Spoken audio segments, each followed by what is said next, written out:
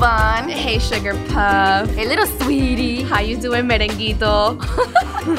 Y bomboncito. Corazoncito de meloncito.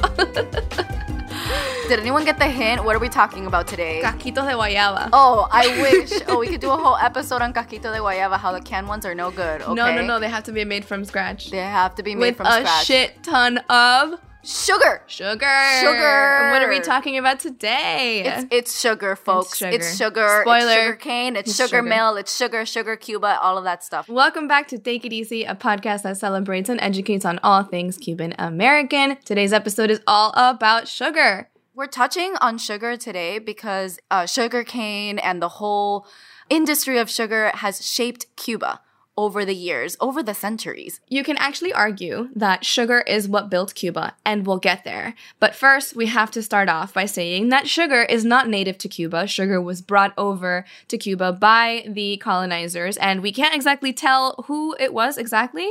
Some people say it's Christopher Columbus, other people say it's Diego Velázquez, and we can't find exact confirmation, but we do know that sugar first arrived in Cuba in the 1500s. It's wild to think that something so connected to Cuba and Cuban identity, of course, was imported.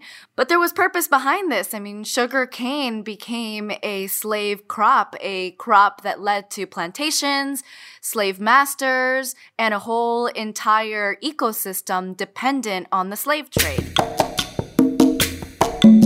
The Haitian Revolution in 1791 made it so that thousands of refugees, and I'm doing comillas here, quotation marks, because actually these people are slave masters who are fleeing the slave rebellion, and they're fleeing to Cuba. So that's how we end up with a bunch of French people in Camagüey. Also, a lot of Haitians were immigrating there as well for the same reason. And with the Haitian Revolution happening, this meant that Cuba's biggest competition in sugar production was now totally wiped out. Also in 1791, Spain lifted all limitations on the slave trade, and this allowed Cuba to start importing slaves, and it made sugar production way cheap. So this trifecta makes it perfect for Cuba to enter the stage as a major sugar producer. And be evil. Another notable thing that happened was that in 1830, and this is one of my favorite stories, in 1830 there was a ship called La Amistad that was brought over full of slaves that were kidnapped from Sierra Leone all the way to Cuba. And as soon as they got to Cuba, the slaves rebelled, demanded to be taken to the US, where they were actually freed. So those are just some cool stories that happened in the onset of setting up a sugar slave trade in Cuba. So that's how it started. As the 1860s came around, Cuba produced 1/3 of the world's sugar. And so these plantations were not just full of enslaved Africans, there were also Mexican Indians and Chinese folks that were coming in to handle all of this increased production. Around 1865, when we know that the African slave trade was ending, it wasn't yet illegal in Cuba, and there was huge demand from Cuban sugar plantation owners to keep the slave trade going because sugar, right? Because sugar, because money. Because money. Also, in the 1800s, we begin to see, not only in Cuba, but all over the world, the beginnings of the Industrial Revolution. Sugar is what brings the Industrial Revolution to Cuba with steam-powered mills and highly mechanized systems. So sugar was also seen as a catalyst for innovation and technology in Cuba for at least that time. It wasn't just the steam-powered mills that were part of this industry, but when we get into how these mills were structured, it also led to the development of railroads. And Absolutely. It was entirely changing the terrain of Cuba. It was also eating up Cuba's hardwood forest. But the environment, ecosystem, whatever, who cares? You got to make money, sugarcane, priorities, right? And because Cuba was producing 1/3 of the world's sugar, it was called the Sugar Bowl of the world. Imagine the entire world, 1/3 of the sugar is being produced by a tiny island nation in the Caribbean. I mean, that's big. I just want to paint that picture. During the 1800s, Cuba is under Spanish rule. And this is really important because the Spanish are dictating exactly how land can be transacted. And during this time, the Spanish are not allowing anybody new or anybody from the outside to come in and buy land. They can only be inherited. This changes in the 1890s with a new mortgage law that made it possible to buy land. And this made it really attractive for US capitalists to come in and buy very cheap real estate that is prime land for growing sugarcane. The US military even stepped in. There was a military order that divided estates into privately owned tracts that could be freely bought and sold. So basically they were just like dividing out land, selling it, and then the people who used to live in it were displaced. And so the sugar corporations were just taking full advantage of this like slicing and dicing of land. That changed the landscape of Cuba again, and it also changed a lot of like the social stratification of Cuba's classes. It meant that a lot of people who were already there farming that could not afford to farm sugar had to go farm stigmatized crops such as cocoa. It became a lot harder for them to make a living. And so, of course, the poor get poorer and the rich get richer. We all know the name of the game here, and it is called capitalism. So by the early 1900s, we have an entire hyper-capitalist society that is budding in Cuba, and this is where the shit really goes down. And the US had been trying to literally buy Cuba outright for so many years. And now after the Spanish War of Independence ended and Cuba won, quote unquote, in many ways, the U.S. was able to swoop in and fill a bit of a vacuum, a power vacuum that existed in Cuba. With the Platt Amendment of 1903, basically the United States had an open field to be able to interfere in Cuban affairs when it determined as daddy that Cuba's security, political stability, or ability to protect property was at risk. Does that sound like independence to you? No, it does not sound like independence to me. It sounds like a sugar daddy, sugar baby situation where one person, aka the sugar daddy, facilitates the sugar baby's life and makes it so that the sugar baby cannot live without the sugar daddy. And to properly explain this, we need to explain a really quick treaty, the Cuban-US Trade Reciprocity Treaty, which gave Cuba a 20% discount on the full sugar duty. So basically the US said, hey, listen, we're going to buy all of your sugar. You sell to us first. We have preference. And we're going to give you a 20% discount. And also, you belong to us now. So because you're our investment, here's a Platt agreement, which means that we can do whatever we want with you. Cool. That's how we started off the 1900s. Yay! And this marks the start of what many historians call the period of U.S. hegemony. And the reason why they call it this is because what happens over the next 50 years is a series of favorable trade agreements, favorable toward the U.S., never Cuba. Of course, remember, we're talking about the sugar daddy here. This has to work for the sugar daddy. And the first of this was the institution of quotas. Quotas were really important because it was a way that the U.S. was able to set the terms of the sugar demand for Cuba. So basically, they estimated how much sugar that they would need every year and would tell Cuba, you need to produce this much. And then they would also tell them the prices for the sugar. And then they were also like, by the way, this is a good deal because remember, we're giving you 20% off of the duty. So this forced Cuba into economic servitude, and they would amend this every 3 to 5 years to get worse and worse and worse. So this forces Cuba into a rock and a hard place. They can't really break free because they need this, but also they're enjoying a preferential treatment. They always have a guaranteed buyer. That's very attractive for Cuba. Also, despite the prices being set by the US, Cuba was still enjoying a better deal than the rest of the world because they were getting that 20% off in duties. Even as we talk about this trade agreement between Cuba and the United States, it's not explicitly Cuba that is working with the United States. There are, as we've mentioned, United States capitalists owning, overseeing, and profiting from these plantations in Cuba. And so even the trade agreement is still like largely filled with American United States players, even those that are stepping on Cuban soil. And also during this time, the United States is seeing the rise of companies like Hershey, Coca-Cola, Pepsi. They have something in common. They're very sugary. Okay, they require a lot of sugar. On top of that, the plant, the actual sugar cane actually requires milling within 24 hours. And so with all of these constraints, the whole industry ends up becoming very centralized. So there are sugar mills, enormous sugar mills, often at this very center of town, called centrales.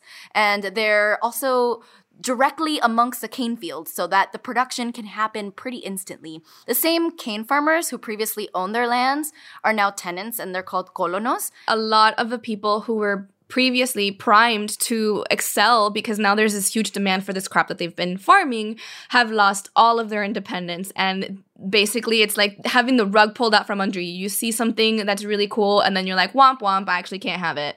It's a big bummer. And so a lot of the risk involved with sugarcane production gets transferred onto the cane farmers because they're the ones that are stuck with crop that they either can't grow or can't sell, unfortunately.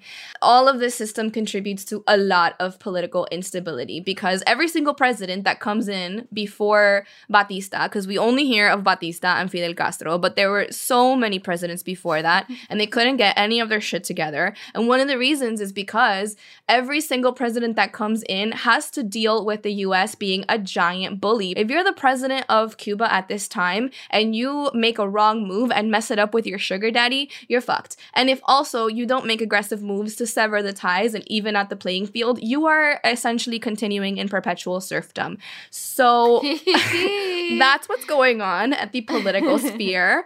How many parts of this Frankenstein are United States pieces, and what parts of it are Cuban anymore?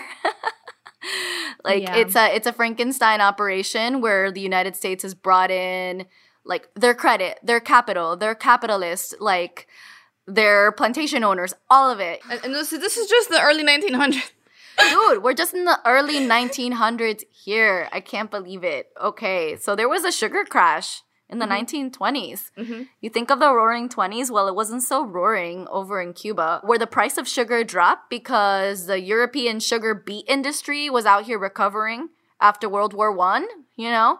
Which, of course, was really bad for Cuba, and it caused inflation to soar. And during this time, the U.S. again saw a really good opportunity to come in and be a bully again. So U.S. politicians pushed a banking bill through Cuban Congress.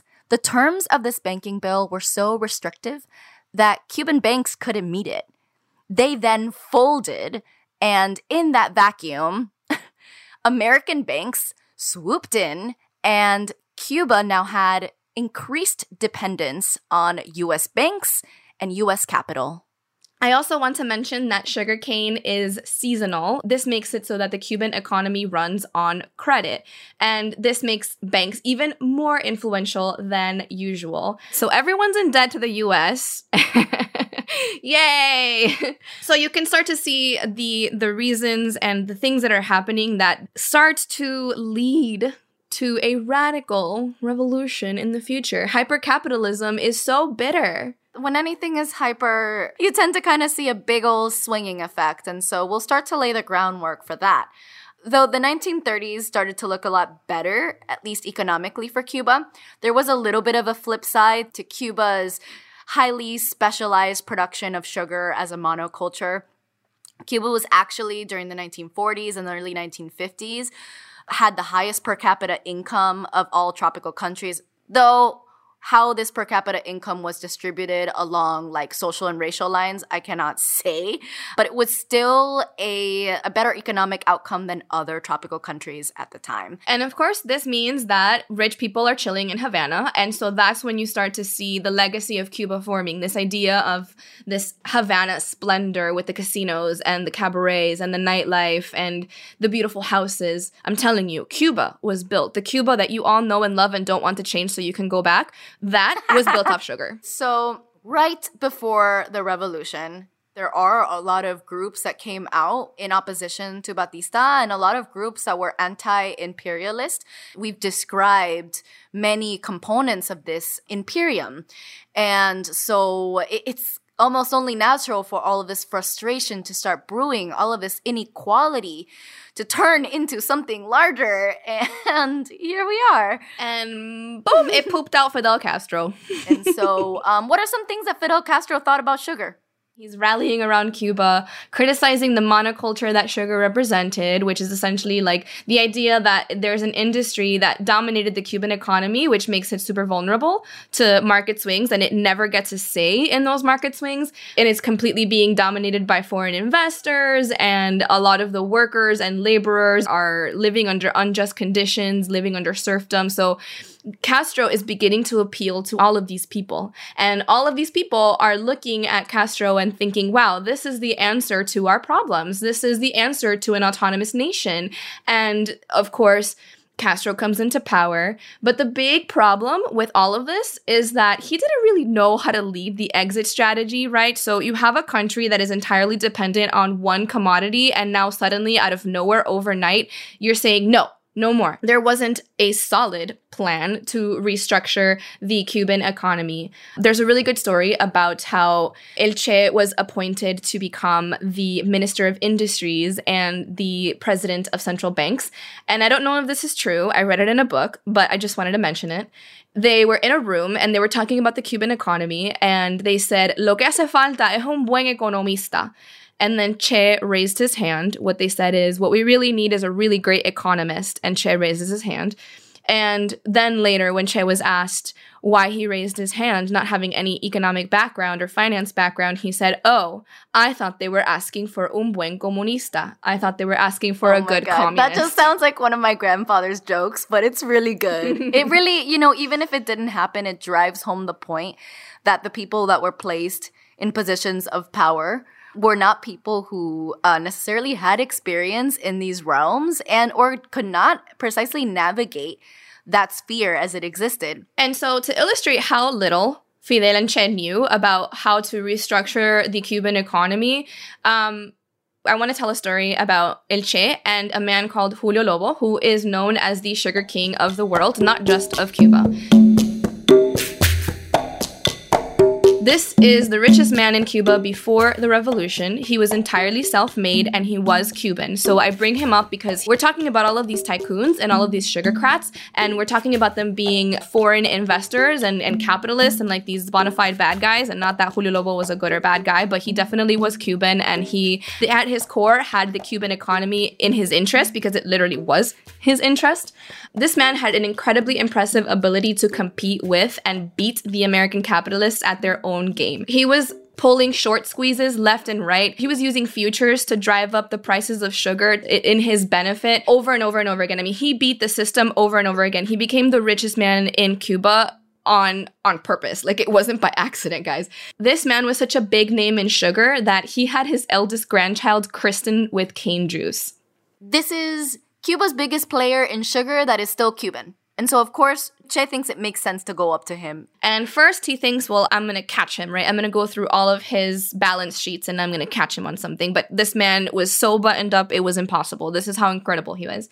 And so Che calls him up at 2 a.m. and tells him, come over. And he does with his lawyer. And he walks him through the door and says, listen, I've been looking through your balance sheets and I can't find anything wrong. I need to nationalize resources and you're the guy that I need to talk to. So what's going to happen is I am going to take away all your entire empire. It's all going to belong to the Cuban state.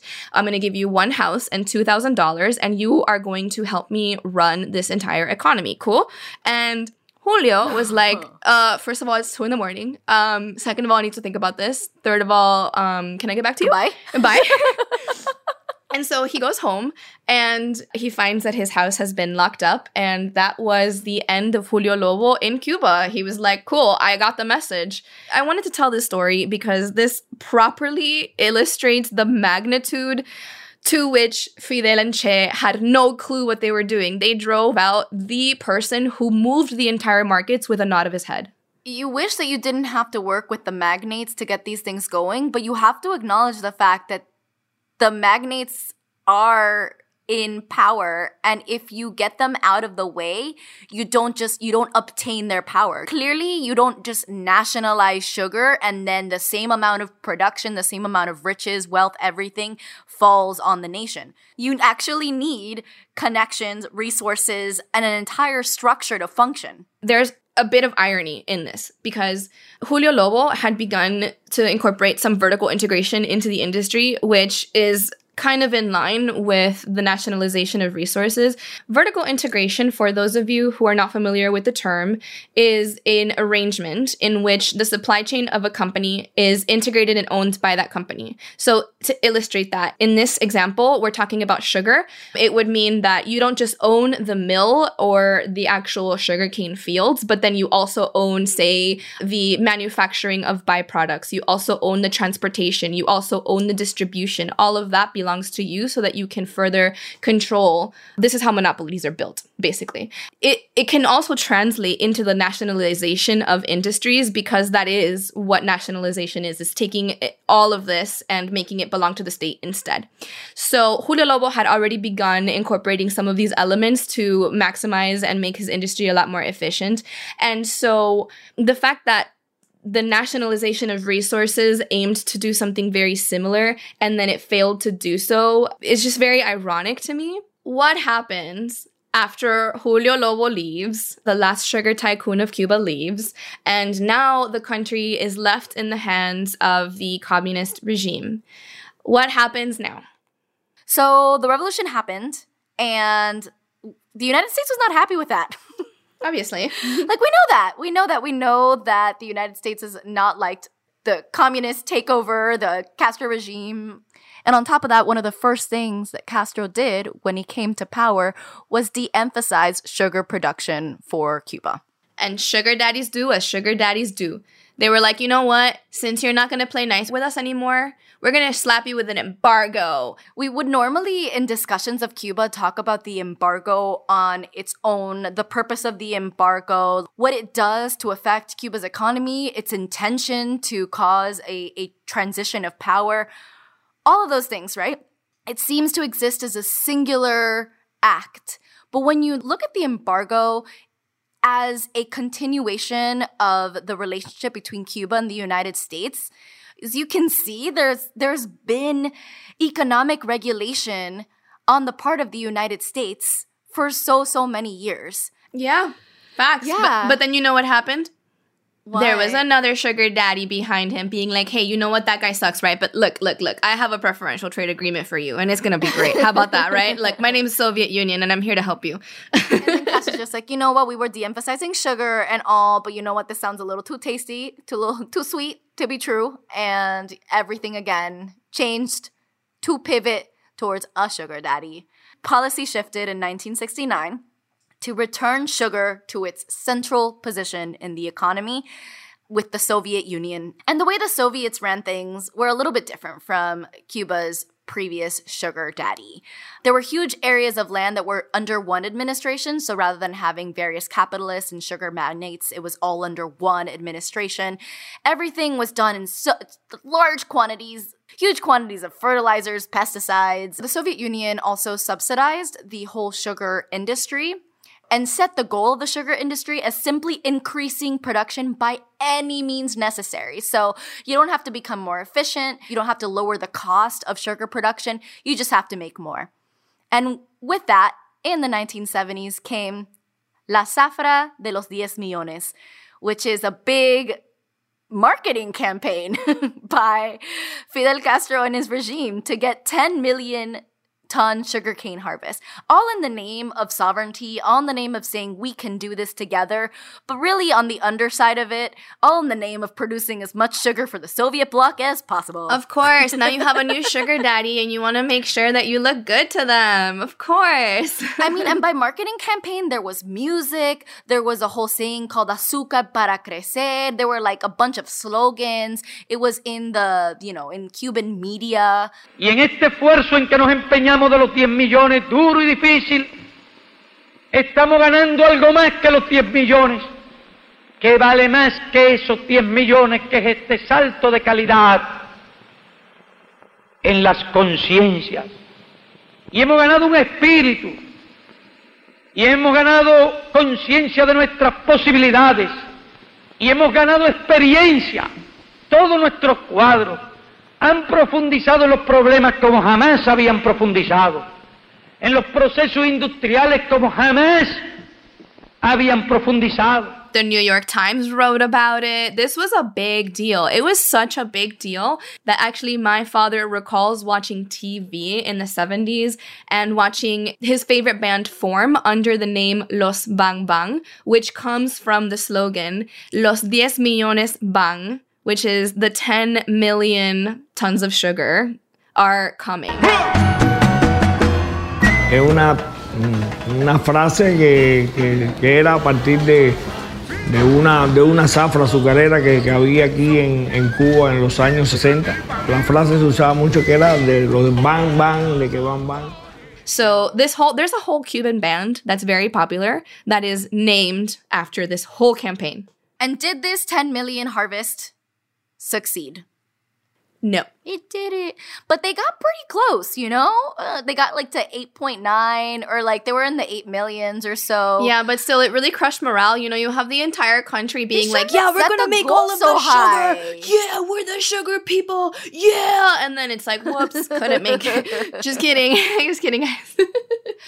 Dude, like, though they shouldn't have made the goal so high when their usual production was like 7 million, even when like they were still like the sugar bowl of the, you know, the whole world. So the interesting thing about this is that when I was trying to research this particular campaign and this particular marketing, I couldn't find anything that said that they surveyed the like landscape of Cuba and like properly determined the output that was possible. Like there was none of that. You think they ran projections off of a particular model? Well, that's what it sounds like. And I was like, Carmen, you know what they did? They were just like 10. That's a round number. That's a good number. 10 million. That's impressive. A good number. We can do this. Yeah. Oh my goodness. I'm telling you, this is what happens when monkeys run a country. Actually, I think monkeys would have done a better job. Oh, hot take. Okay, anyway. Okay, and now we're moving on to the next big rumble of events, the fall of the Soviet Union in 1989. So with the fall of the Soviet Union, as one can guess, there would be a big sugar crash for Cuba. Cuban sugar production dropped. And you're just like, oh, why would Cuban sugar production drop? Isn't it a thing domestic to Cuba? Well, if we remember, like Cuba had a large mechanized sugar industry. So the Soviet Union, which had supplied sources of tractors, fuel, fertilizers for the production of sugar, not to mention the subsidies. Not to mention the subsidies. Like, all of that ceased to exist, and really, Cuba domestically couldn't stand itself up for sugar production. When your sugar daddy falls, you fall with him. You fall with him. You fall with him because now you have this entire industry and system that is supposed to fit to the specific customer who no longer has the demand, and now you're not able to pivot, and, you know, that is economic crisis, basically. Look, it's been downhill from there. I mean, not consistently downhill, but generally downhill since the fall of the Soviet Union, because Cuba has not been able to become a large supplier of sugar. In 2002, the industry was severely downsized. There were like half of Cuba's 156 sugar mills were closed, and Cuba actually like imports sugar now. Yeah. I know. The sugar industry has changed so much. The demand has changed so much. A point that we haven't mentioned yet is that throughout this entire time we're talking about Cuba and sugar, we're talking about them producing raw sugar, not refined sugar. And so the demand for raw sugar has decreased and the demand for refined sugar has increased. Another thing that happened is that other players have entered the market with highly efficient systems and have usurped this sort of throne that Cuba used to hold. Namely, Brazil is now currently the largest exporter of sugar. It's kind of difficult to see Cuba competing with that, considering that their industry is outdated, inefficient, and not even producing the product that the world wants. A lot of things have happened that have flicked Cuba off of that high horse right now when it comes to sugar. Today, sugar fields are abandoned and sick. Yep, they are. Yeah. So a big question arises, right? Like, is it possible for Cuba to ramp up its ante in sugar production enough to become a competitor in the world market again, considering it no longer receives any subsidies from any sugar daddies? Like, now it has to be its own sugar daddy. So is it possible? There are some problems, and we're going to go through some of them. So, like, a majority of Cuba's mills were built before 1925. So it's very outdated technology and outdated mills. Most of the sugar that Cuba is able to provide is raw, I mean, that's what the Soviet Union wanted. So there's like no industry or mechanism in place to refine the sugar. Another issue is that because sugar has been a commodity that has been subsidized for most of the 20th century, including a lot of the formation of this new regime, I really doubt that there's anybody in the regime who can call the shots and really understands how to trade in free markets versus government-to-government centralized negotiations. Sugar is, in Cuba's context, regulated way more than any other commodity because of this long history of imperialism, and then with the Soviet bloc as well. And also, there is a loss of the traditional preferential market. So people are no longer demanding raw sugar. Now there is a higher demand for other sweeteners. And there are other people fulfilling that already. So I don't know. Based on the information available, I kind of feel like it's just that ship sailed. That ship sailed. Maybe Cuba can't compete as a sugar producer again. But I will say that I was reading about some really interesting uses of sugar byproducts, specifically bagasse. I think that's how you say it, bagasse, which is the pulp from sugarcane after you press it. It can be used to make paper pulp. It can be used to make compress boards for construction as an ingredient in animal feed. It can be used as a source of renewable energy that can be processed, which is a really big deal. This is key. This is key. Cuba has an energy problem. It's continued to import fuel and oil from the Soviet Union and now Venezuela, and it continues to cause a dependency. And it's sitting on a resource that can fulfill that. So, there are some interesting things that can happen. It's just that the government would need to make moves to, employ. It would need to be different. We would need to be different. We also have the tourism industry pretty much supplanting many other industries in Cuba. As we can see, that can be volatile with pandemics and all. But, just Carmen and I sitting down in our virtual Versailles trying to, think of how Cuba can come back. Come back. I mean, yeah, right. Yeah, no. I right. think the moral of this story, part of the moral of this story is that don't put all your eggs in one basket. Cuba has not, first of all, sure, Cuba's been putting eggs in one basket. But, not only was like independence never independence, free trade was never free trade. Like, there was always someone, a bigger force, putting its, dirty little fingers all over Cuba and Cuban people. And it hasn't changed yet. It continues to be the same. I think it really sucks that something really sweet that was never Cuba's was forced onto the island along with many terrible things, imperialism, slavery, etc. In a way, it's always tethered Cuba to a sort of colonization effort, whether or not we're calling it that. This whole concept of having sugar daddies and never being able to stand on your own, I mean, it robbed Cuba of an autonomy. It's one of the reasons why Cuba has never been able to be an autonomous nation. And sometimes I can't help but think, what would have happened if they could have figured it out? Who knows? Which is kind of a sad story, but now we can get into some fun parts. Sugar is incredibly important to Cubans, not only because of this long, complicated history, which is a big, big bummer, but sugar is so fun. Delicious. It's sweet. It's delicious. We all have sweet tooths. I grew up understanding so clearly the importance of sugar. I have never had Cuban coffee without espumita. I mean, that is blasphemy. What is espumita? Espumita is a beautiful concoction that you make out of sugar and the strongest bit of coffee that's brewed out of your mocha pot. And so you pour that strongest bit onto some Cuban sugar or whatever sugar you can find. You beat it with a spoon. Once you pour the rest of the coffee over this little concoction, it creates a little foam over the top and it makes your coffee nice and sweet. It's good. It's good. It is the cherry on top of Cuban coffee. This is such a thing that the Libreta de Abastecimiento, which is a booklet that dictates the rations that a regular Cuban person is able to go and obtain from their store, we have seen in various periods of time, not one but 2 lines for sugar. That means that during periods of famine and during periods of hardship, when there is nothing else, Cuba is still giving people a lot of fucking sugar. That's how big it is. Honestly, like, if you got nothing else, you can just make un tecito with some leaves that you find in the middle of the yard or in your street, and you add some sugar and you just survive to the next day. Yeah, got a little sugar to tide you over. We also have a delicious drink called guarapo. It is made directly from sugarcane. I think if you're in Miami and you go to Palacio de los Jugos, you can get some guarapo. Okay, yep, folks? So just make sure to get some guarapo today. Absolutely. All Cuban desserts are super, super sweet. They are like 3/4 sugar, and then the remaining ingredients are in that last fourth. Mm-hmm, yeah. Mm-hmm. Pretty much our panetela, our cakes have almíbar, which is like just a sugar syrup that drenches all of it. Like our merengues, our meringues are very, very sweet in sugar.